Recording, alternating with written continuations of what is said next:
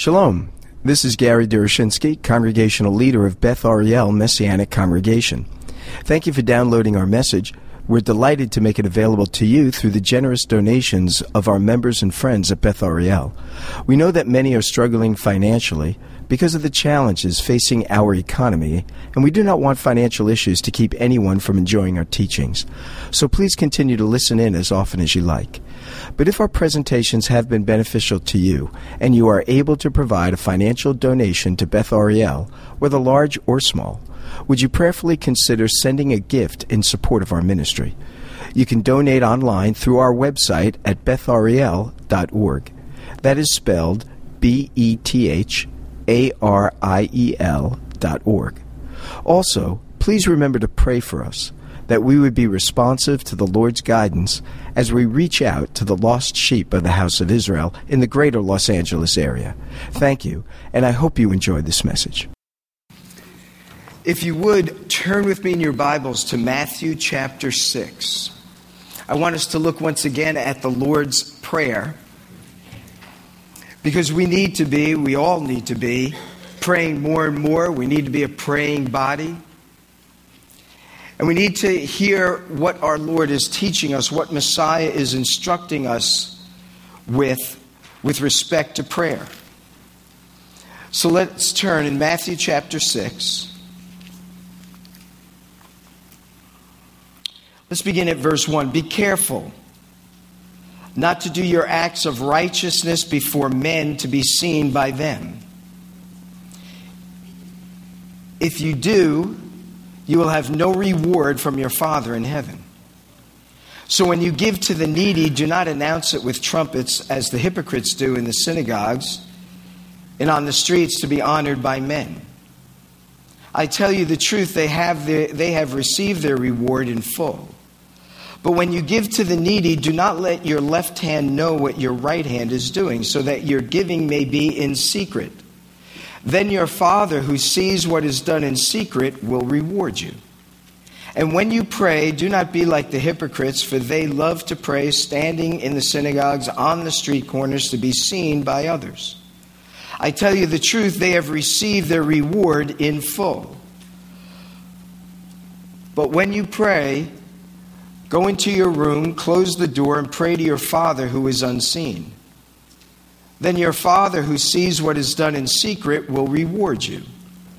And when you pray, do not keep on babbling like pagans, for they think that they will be heard because of their many words.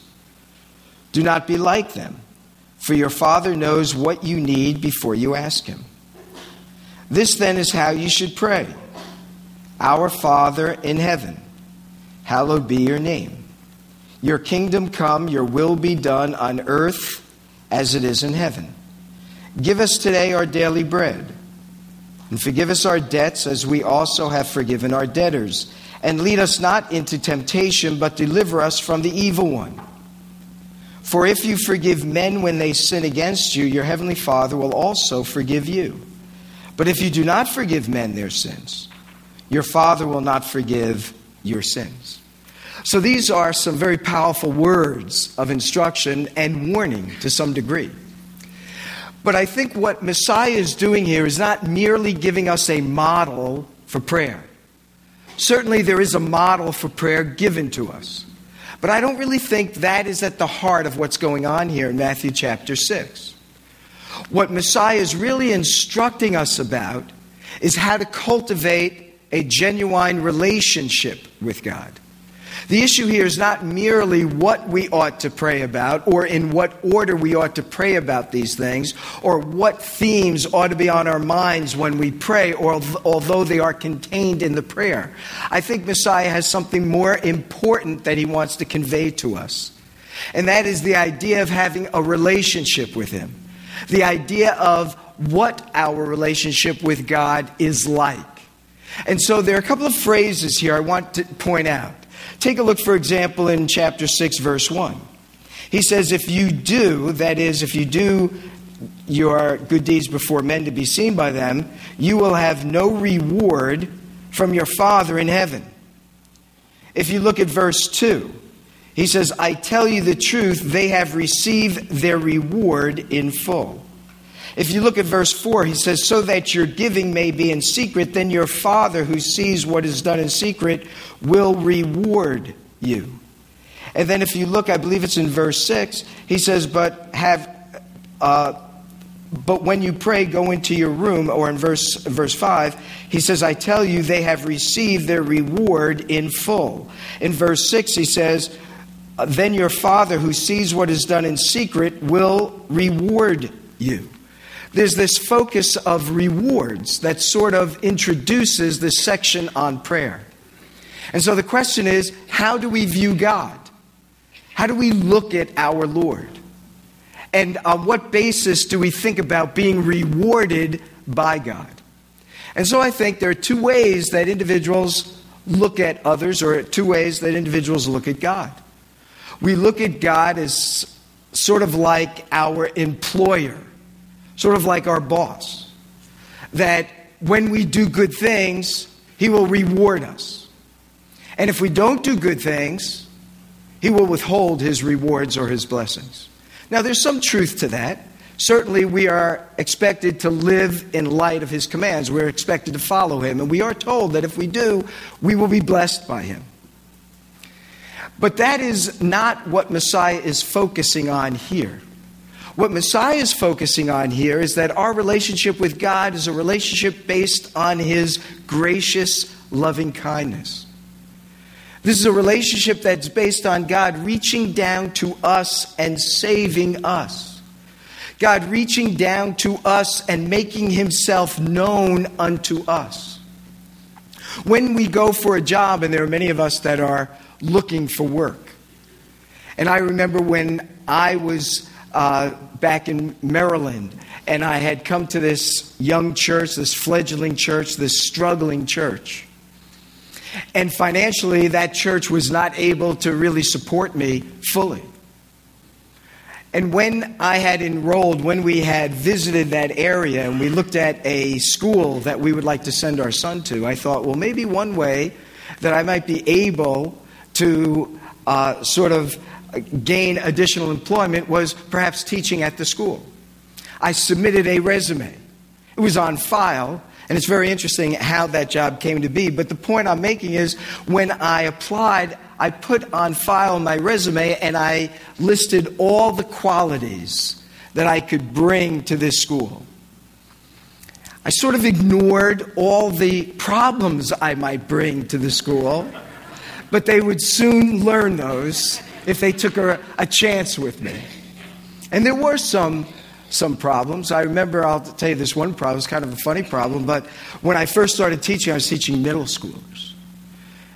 And whenever I've met teachers, and I would say, hey, I was a teacher too, and they would say, hey, so what did you teach? I said, I taught middle school for a couple of years. I said, oh my, oh, you poor thing, you know.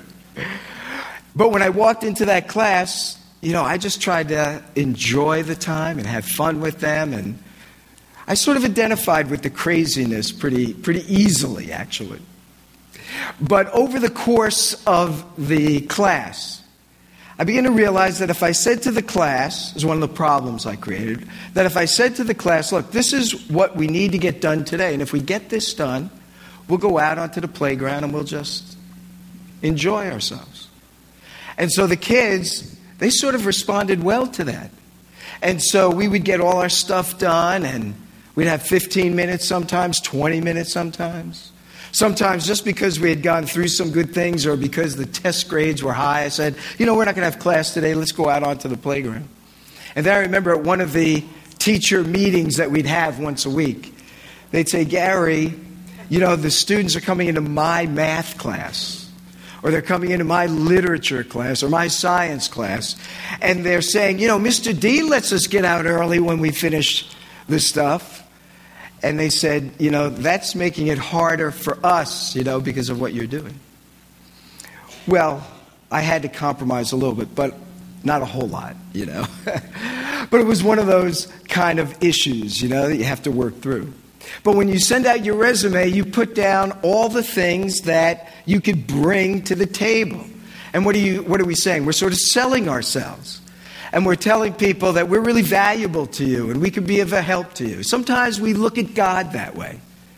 We look at God by presenting before him all the gifts that we have, all the abilities, all the talents, all these things, and we present them before God, and then we expect God to reward us because we have so much to give him.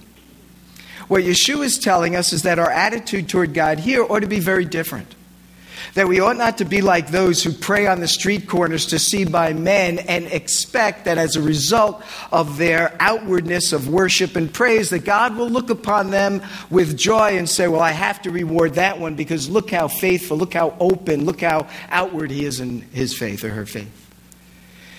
But what he says is rather that when we give, and I love this phrase, he says, don't let your right hand know what your left hand is doing.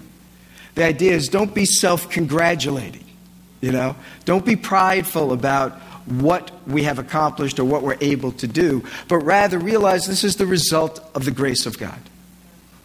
And so when we have the idea of God's grace, that changes the way we live, but it also changes the way we pray. Because generally, the way we pray is to ask God for things. And Yeshua tells us we can ask for things. But the heart and soul of the prayer is at the front end of this prayer. Notice what he says.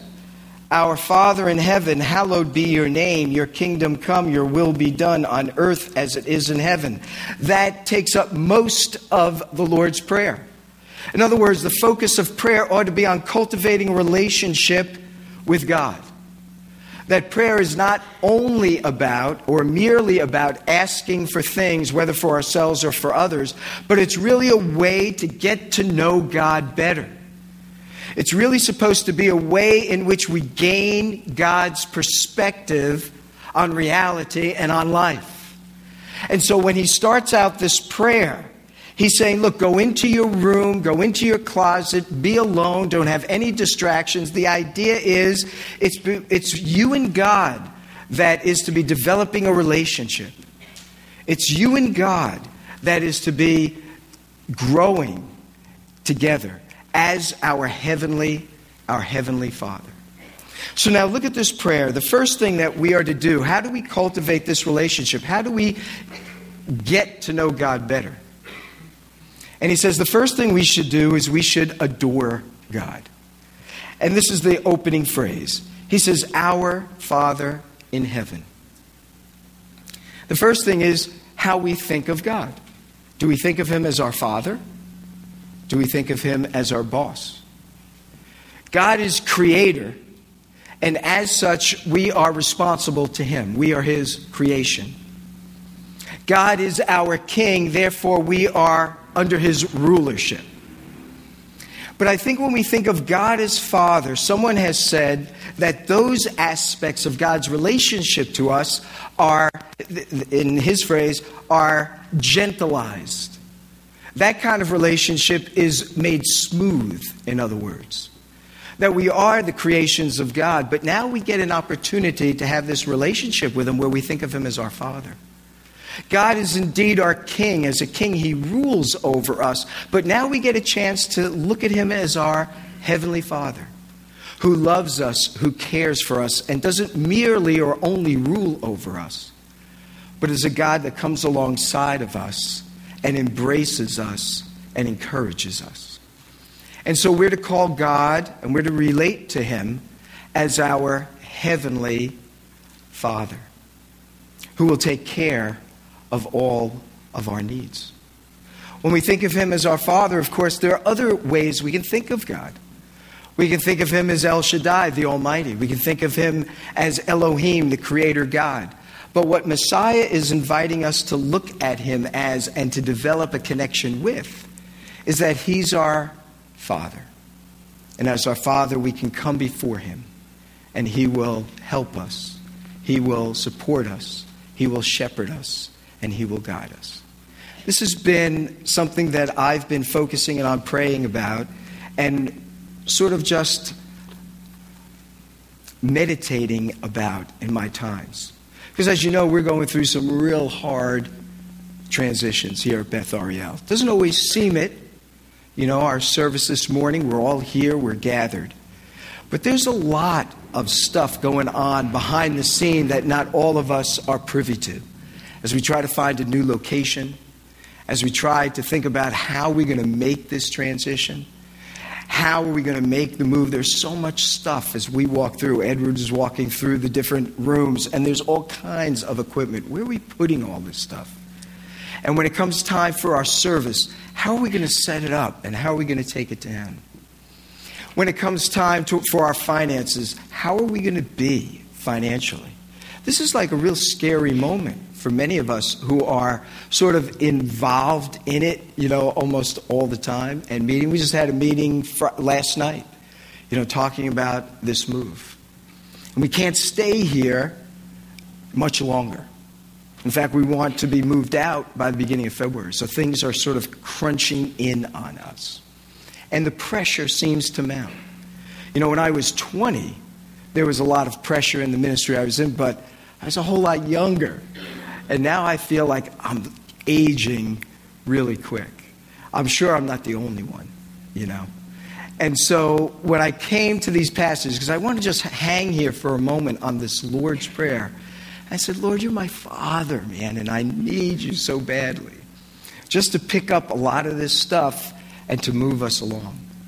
I've been reading, in my devotions, I've been reading through Proverbs and Psalms, the wisdom literature, and just asking God for his wisdom, as we're instructed to do. So this has been a challenging time, but I keep looking at God. He is our Father. He is my Father. And so he'll lead us in the right way, and he'll lead us in the way of righteousness. One of the things that we are to pray as we think of God as our Father, we talk about, it says, hallowed be thy name. The word here, hallow, is the word for holy. It means God's character, his nature, who he is to be separate from all other people, all other gods. Hallowed is your name, separate from all other gods and goddesses that the ancients had worshipped. He is unique and stands alone and apart from all others and everything. Everything that exists was made by him. He stands apart from it. But then he goes on, and this is what I wanted to get to, is where he has us pray that his kingdom would come and that his will would be done. Now, of course, whenever he speaks of the kingdom, we're talking the Messianic age, that the Lord would come and that he would set up his throne on earth and reign as king. But in the meantime, we pray that the will of God would be accomplished. And that's kind of tricky to me. I'm trying to figure out what God's will is in all of these things, but he very rarely tells me what his will is before his will unfolds. I sort of sense things, surmise things, but he never writes it out for me and says, this is what I want you to do, go and do that. I try to use human reasoning. I try to listen to other people, and we try to make a decision, and then we trust God for it. When we look back, we pray, this is the will of God. But it's hard to decipher. And yet the Scripture tells us in Romans 8:28, all things work together for good to those who are called of the Lord and are called according to his purpose. And when I think of God leading the way and making his will known, and considering the place that I am at presently, it's the story of Joseph that comes to my mind. And I made reference to it before because Joseph, when he was a young boy, 17-ish or even younger, and God gave him these dreams, and the dreams involved his brothers bowing down to him. You remember the sheaves that bowed down to his sheaves. And then he had a dream that the sun, the moon, and the stars bowed down to him. And his brothers understood exactly what he was dreaming, what he saw, that their mother and father and the 11 brothers would bow down to him. Their thought was, oh, how arrogant this young man must be to think that that is what God is going to do. And as his life unfolded, we find that and there's a lot of mistakes, I think, that went on in the family. But my point is that God superintends over them and his will does occur.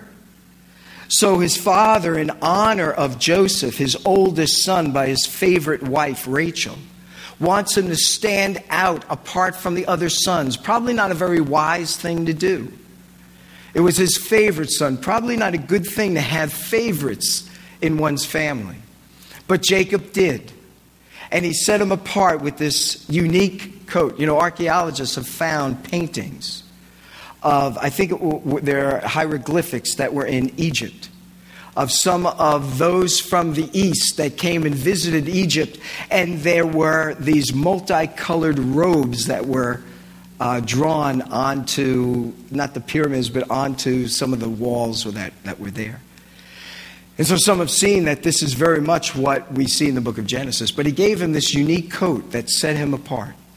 And then his father tells him, look, I want you to go and tell your brothers who are supposed to be over in one area about their need to come home or whatever. But he says, I want you to go meet them. And when he goes to where his brothers are supposed to be, they're not there. That shows already sort of the rebellious attitude of the brothers. But he finds a stranger, and the stranger tells him, no, your brothers, I think, were in Shechem or further up from where Joseph had went. And he found his brothers. And when his brothers saw him coming, they said, you know, let's take care of this dreamer. And they said that they would, first of all, let's kill him. But Reuben said that he didn't want, we shouldn't kill our brother. But rather, let's put him in this cistern. And then later, Reuben was planning on going and taking Reuben out from it and rescuing him. But when he came back, his other brothers had already sold Joseph into slavery by this Ishmaelite or Midianite group that had come through. And eventually, Joseph would be sold into slavery to the Egyptians. Eventually, he'd be in a house owned by Potiphar. And eventually, he'd be thrown into prison. And one surveys those events, and you wonder what was going on in Joseph's mind. Though God did tell him what was going to happen in his life, he must have questioned, how is this possible given what is going on? And yet those were the steps God was taking to bring him to that place of elevation where he would be bowed down to by his brothers, by his father.